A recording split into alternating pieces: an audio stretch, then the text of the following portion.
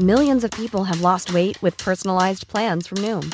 Like Evan, who can't stand salads and still lost 50 pounds.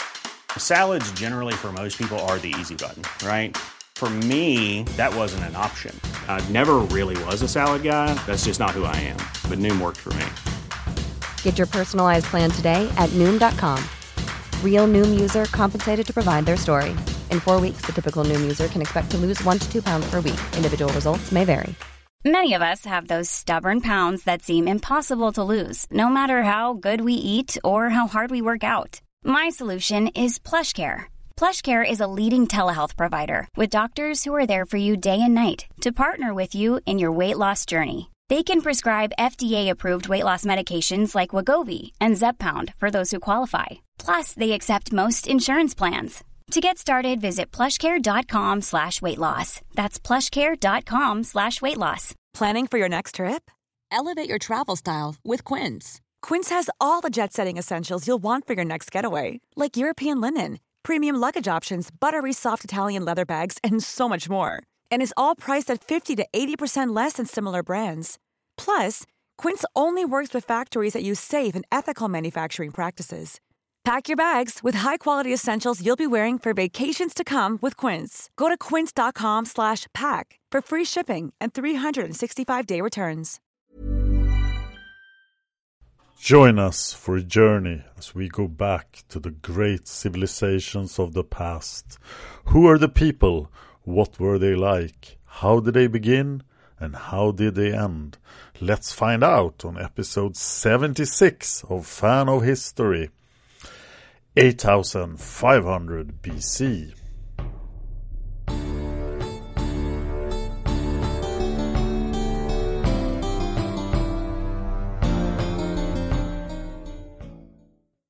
Previously on the Fan of History, we talked about the Folsom culture, the Maglemosian cultures, the findings at Starkar and Cramond in the UK, pre-Pottery Neolithic A, and the Nanshuangtu culture. Today, we will reach the end of the 9th millennium BC and the beginning of the 8th millennium BC, a time when agriculture became widely practiced in the Fertile Crescent and Anatolia, and we will begin at Nevali Kori in 8400 BC. Nevali Kori was an early Neolithic settlement situated on the middle Euphrates River in southeastern Anatolia. The site was excavated from 1983 to 1991 during the construction of the Ataturk Dam by the University of Heidelberg under Professor Harald Hauptmann before it disappeared under the water of the Ataturk Dam. The settlement consisted of long rectangular houses with 2 to 3 parallel flights of rooms known as mezzanines. These were adjacent to a rectangular antistructure subdivided by wall projections that could be seen as residential space. Thick multi-layered foundations made of large angular cobbles and boulders provided an even surface to support the structure, interrupted by underfloor channels that were covered in stone slabs that could have served as drainage or cooling of the houses. Deposits of human skulls and incomplete skeletons were found inside some of these houses. An area in the northwestern part of the village contained a cult complex that had been cut into the hillside. Stratums 2 and 3 had a terrazzo-style lime cement floor. Pillars similar to those at the earlier site of Göbekli Tepe were built in the dry stone walls, with 2 freestanding pillars of a height of 3 meters in the interior of the complex.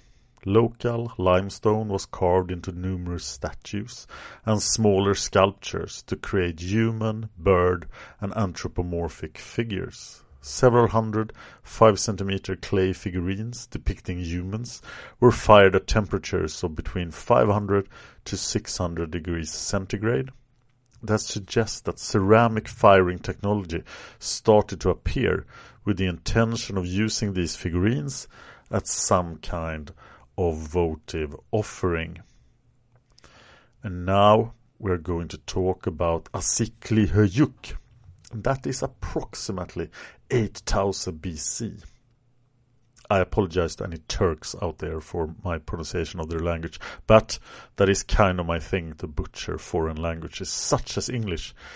Okay, let's go back to Asikli-Höyük. Asikli-Höyük is a settlement mound located near the banks of the Melendis River in Cappadocia in southern Turkey. The site was first discovered by Professor Ian A. Todd in 1964, but full-scale excavations did not start until 1989 under the supervision of Ufuk Esin from the University of Istanbul. Dated to approximately 8000 BC, the site contained simple adobe house structures totaling 400 rooms with as many as 70 burials located beneath the house floors. These 1 to 2 room houses featured 0.48 square meters to 2.97 square meters rectangular hearths placed in one of the corners of the room. Large stones with a flat shape were used to create an upright edge approximately 20 centimeters above the floor level. On the short side, the upright edge is missing in order to make a fire mouth with concentrations of ash. Along the edges and base of the hearth, pebbles seem to have been covered with a thin layer of plaster, with only a few traces of something we would recognize as a flue. Now, these houses had no doors or windows inside them, so it must have been pretty dark inside with only the roaring hearth as a source of heat and light. So how did you get into these houses? There was only one way to get in, and that was through the roof.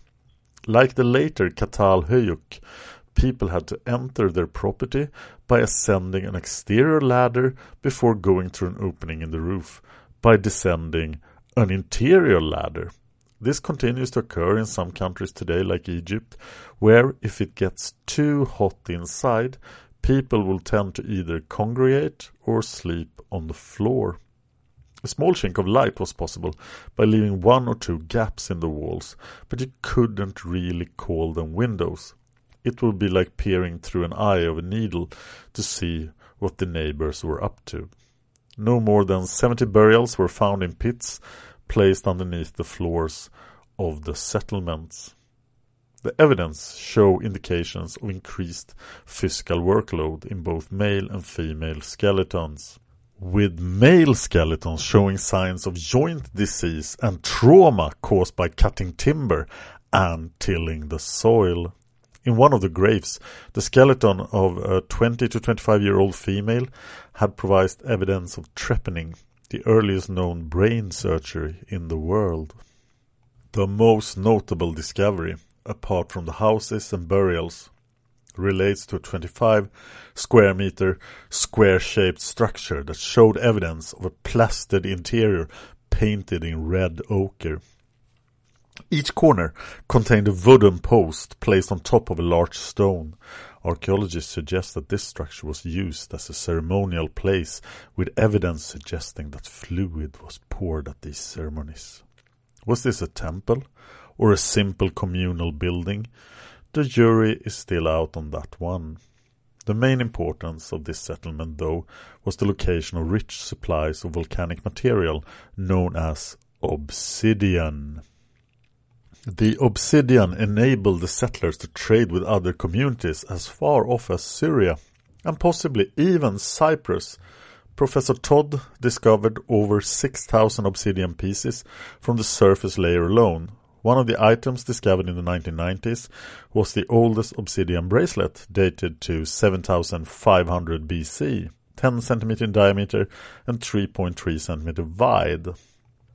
The bracelet was made using highly specialized manufacturing techniques, with analysis showing that the bracelet was almost perfectly regular, like a mirror, and was extremely precise to the nearest degree and 100 micrometers.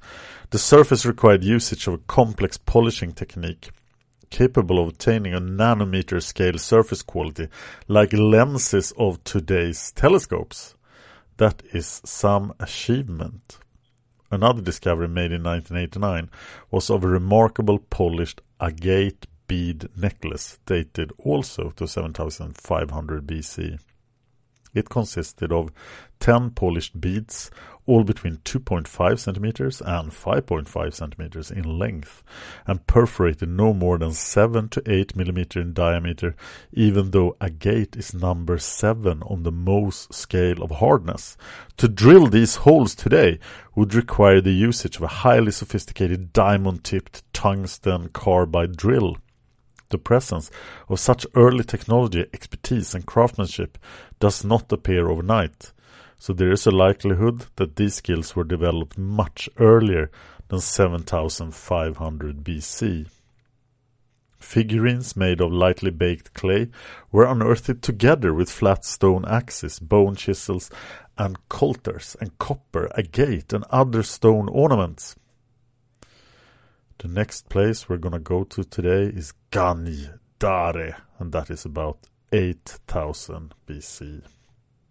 Further east, in the Zagros Mountains of Iran, research by Dr. Melinda Cedar of the Natural Museum of Natural History and Dr. Brian Hesse of University of Alabama showed that a change was happening in that area from hunting wild goats since the time of the Neanderthals to the domestication of goats by 8000 BC. Their work, which was published in Science on March 24 in the year 2000, challenges the idea that the reduction in size marks the initial domestication of goats, which were the earliest domesticated livestock species. By dating fragments of animal bone, they determined that goat domestication first took place in this highland region in Iran.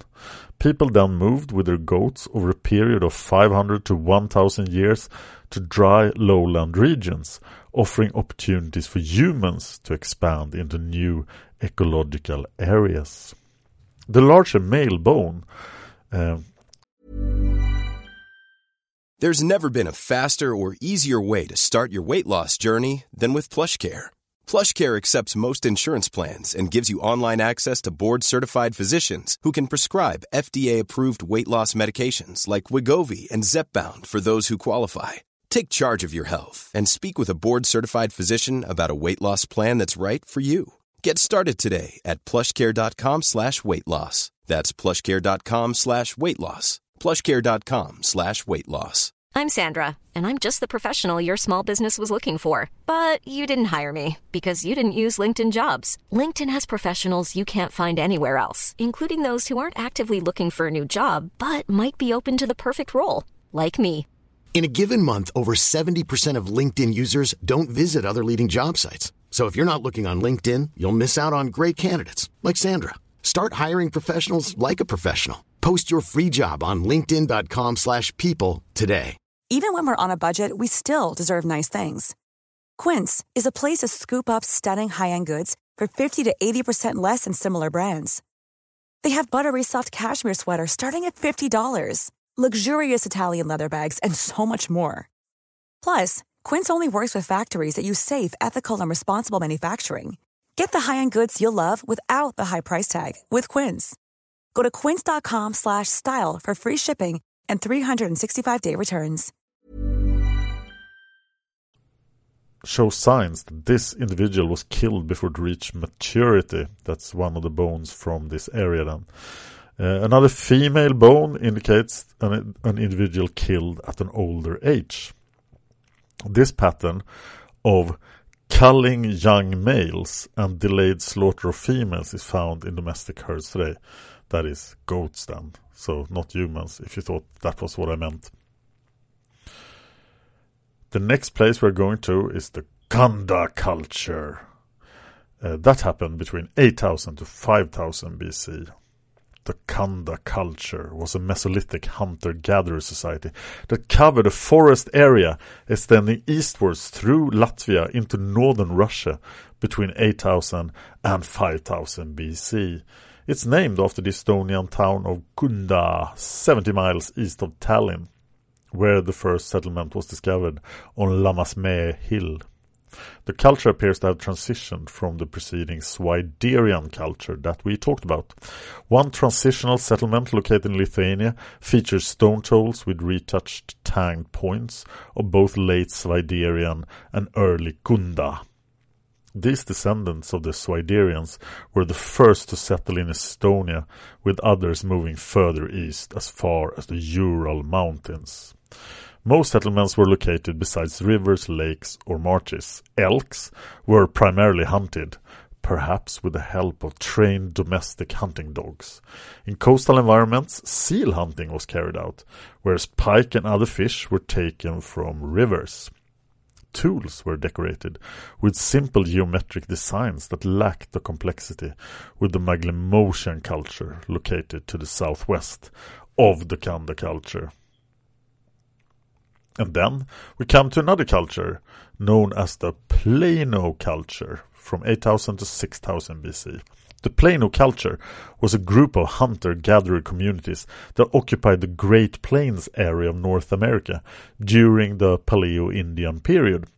The name Plano is a bit of a misnomer, as the culture extends into the southern plateau of British Columbia to the Atlantic coast and from the Northwest Territories to the Gulf of Mexico. However, its core area would indeed be the plains.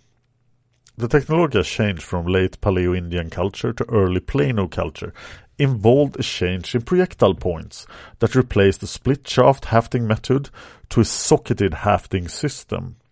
These new point styles were adopted across the plains and adjacent regions in approximately 8000 BC, when spruce forests were being replaced by grasslands with an intervening parkland belt. This new environment was attractive to bison, herds of bison. Around 7000 BC, retreating glaciers and associated lakes permitted expansion of plant and animal communities to the north and to the east. In these regions, caribou replaced bison as the major prey animal. An eastward population shift along a narrow corridor between glacial ice and lakes to the north and expanding early archaic complexes to the south would eventually reach the east coast of North America. There was also possible movement west of the Rocky Mountains into the southern plateau, but this is still unclear. People adopted cultural traits of early archaic origin, particularly in the use of projectile points. These changes in technology provide archaeologists with a basis for establishing a number of regional cultures east of the continental divide during the late portion of period 2. On the plains, bison hunting continued, whereas both the eastern and northern variants of Plano culture changed subsistence and settlement patterns in response to different environmental conditions. Development of a widely distributed Plano culture into two later regional cultures appears to have been realized by processes of changing technologies, such as the adoption of the spear thrower and adaptation in the north and east to woodland and forest environments. And that, my friends, brings us to the Paleo-Arctic tradition between 8000 and 5000 BC. Further north from the Plano culture, the Paleo-Arctic tradition was a cultural tradition of the earliest human occupation of the North American Arctic that dates to between 8000 and 5000 BC. Tradition covers Alaska and expands into the east, west, and southwest Yukon territory. In approximately 8000 BC, Alaska was still connected to Siberia via the Bering Land Bridge. People who inhabited this region were the Juaktai tradition that originated from Siberia. Eventually, this tradition changed into the Sumnagin culture, a hunting-fishing group who was defined by possession of a new technology. The Paleo-Arctic is known for its lithic remains. Artifacts found include microblades, small wedge-shaped cores, leaf-shaped bifaces, scrapers, and graving tools. Microblades were used as hunting weapons mounted in wood, antler, or bone points. Stone specialists created bifaces that were used as tools and cores for the production of large artifact blanks. Little evidence remains of settlement patterns because many of these settlements were inundated by rising sea levels of the Holocene. Remains of stone tools discovered gives indirect evidence of settlement sites. And now it's time for pre-pottery Neolithic B, and that is 7,600 to 6,000 BC. Pre-pottery Neolithic B was a division of the Neolithic development by Kathleen Kenyon during her excavation of Jericho. Cultural tendencies differ from the preceding pre-pottery Neolithic A in that people began to depend more upon domesticated animals to supplement their mixed agrarian and hunter-gatherer diet. The flint tool kit is new and disparate from the earlier period, with one of the major elements being the naviform core. Architectural styles of the southern Levant become rectilinear, with one of the main features of houses evidenced by a thick layer of white clay plaster, floors polished and made of lime produced from limestone. It is believed that the use of clay plaster for floor and wall coverings would eventually lead to the discovery of pottery. Like the earlier PPNA, PPNB developed from the earlier Natufian, but shows evidence of a northerly origin, possibly an influx from northeastern Anatolia. The culture disappeared during the 8.2 kiloyear event, a sudden decrease in global temperatures that occurred in approximately 6,200 BC and lasted for the next 200 to 400 years. And now we're going to talk about the Hovik House, 7,600 BC. Amateur archaeologists John Davis and Jim Hutchinson discovered Mesolithic flint artifacts protruding from the cliff edge at Hovik in Northumberland in England.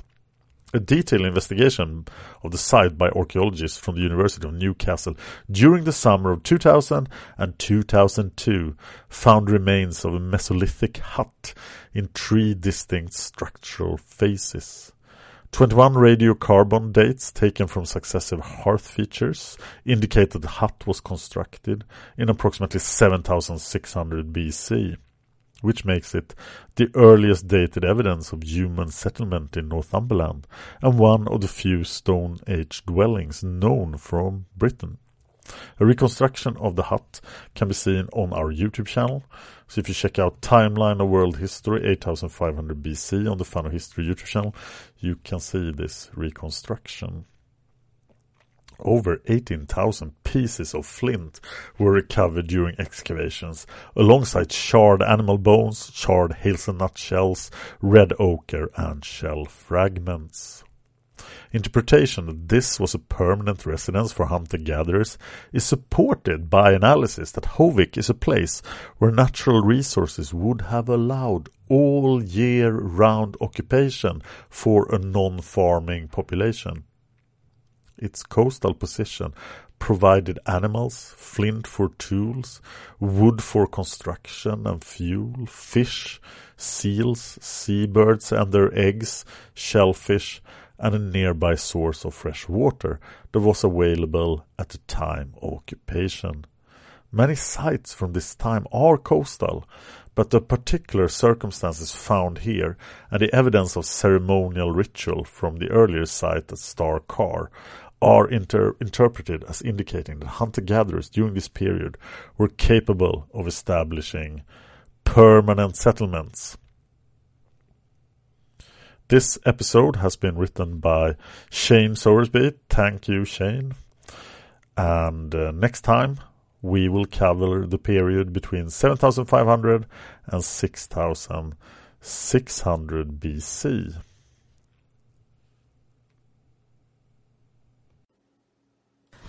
If you enjoyed this podcast, please consider supporting us on Patreon. Patreon.com/fanofhistory. Just $1 an episode would help us out. Thanks, and see you next time. Planning for your next trip? Elevate your travel style with Quince. Quince has all the jet-setting essentials you'll want for your next getaway, like European linen, premium luggage options, buttery soft Italian leather bags, and so much more. And is all priced at 50 to 80% less than similar brands. Plus, Quince only works with factories that use safe and ethical manufacturing practices. Pack your bags with high-quality essentials you'll be wearing for vacations to come with Quince. Go to quince.com/pack for free shipping and 365-day returns.